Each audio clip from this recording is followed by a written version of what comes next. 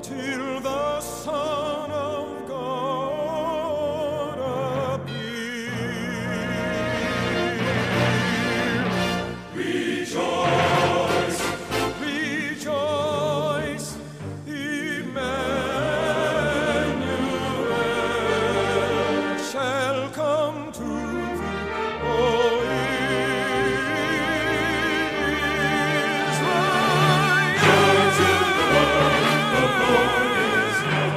let earth receive her King. Let every heart prepare him room. And heaven and nature will sing. And heaven and nature will sing. And heaven and nature sing. Sweetly singing o'er the plains and the mountains in reply, echoing their joyous strains.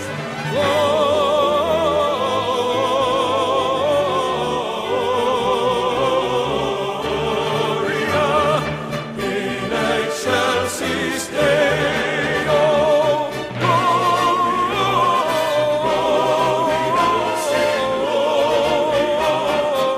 Gloria in excelsis Deo. Hark the herald angels sing, glory to the newborn King. Hark the herald angels sing, glory to, glory to, glory to the newborn mighty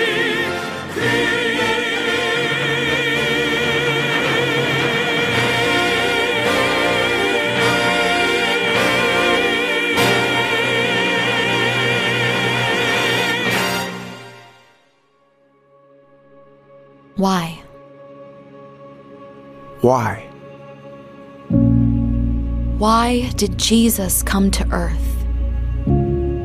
Why forsake the majesty and fellowship of heaven? Exchanging a palace for a stable, Immortal comforts for a feeding trough.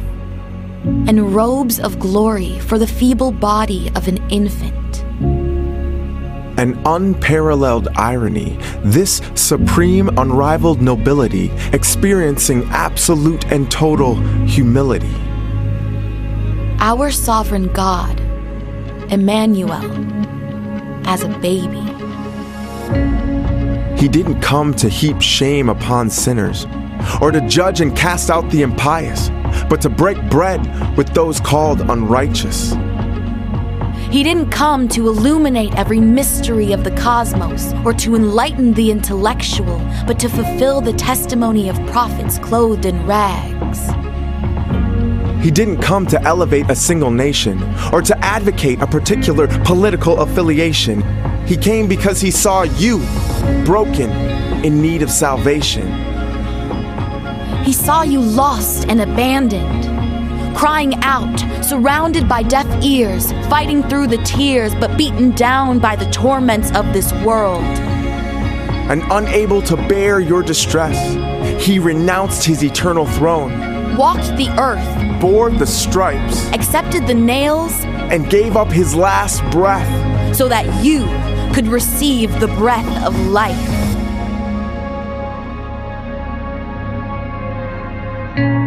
Our God, our holy, infinite God, beheld your pain perceived your heart, and determined that your soul was worth dying for. from the manger to the cross to the empty tomb.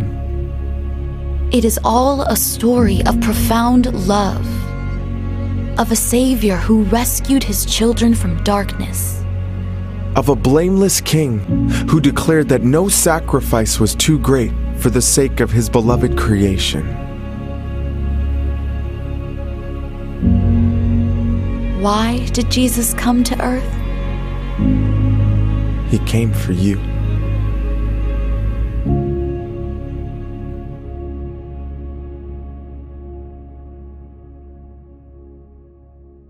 Good evening, my brothers and sisters in Christ. I pray that you and yours are well, that you are rested and you've done all of your shopping and you're prepared now to celebrate Christmas Eve with us here at Cade Chapel. Go ahead and get your family and your friends together, gather around, and let's get together and hear the word of the Lord. Let's do some singing, but let's get ready to prepare our hearts and our minds to celebrate the birth of our Lord and our Savior, Jesus Christ. Merry Christmas Eve to you. We want you to share this with your neighbor, with your friends, with your family. Get them here and let's celebrate Christmas Eve together. We're going to do something a bit different this year in having a virtual Christmas cantata, you might say.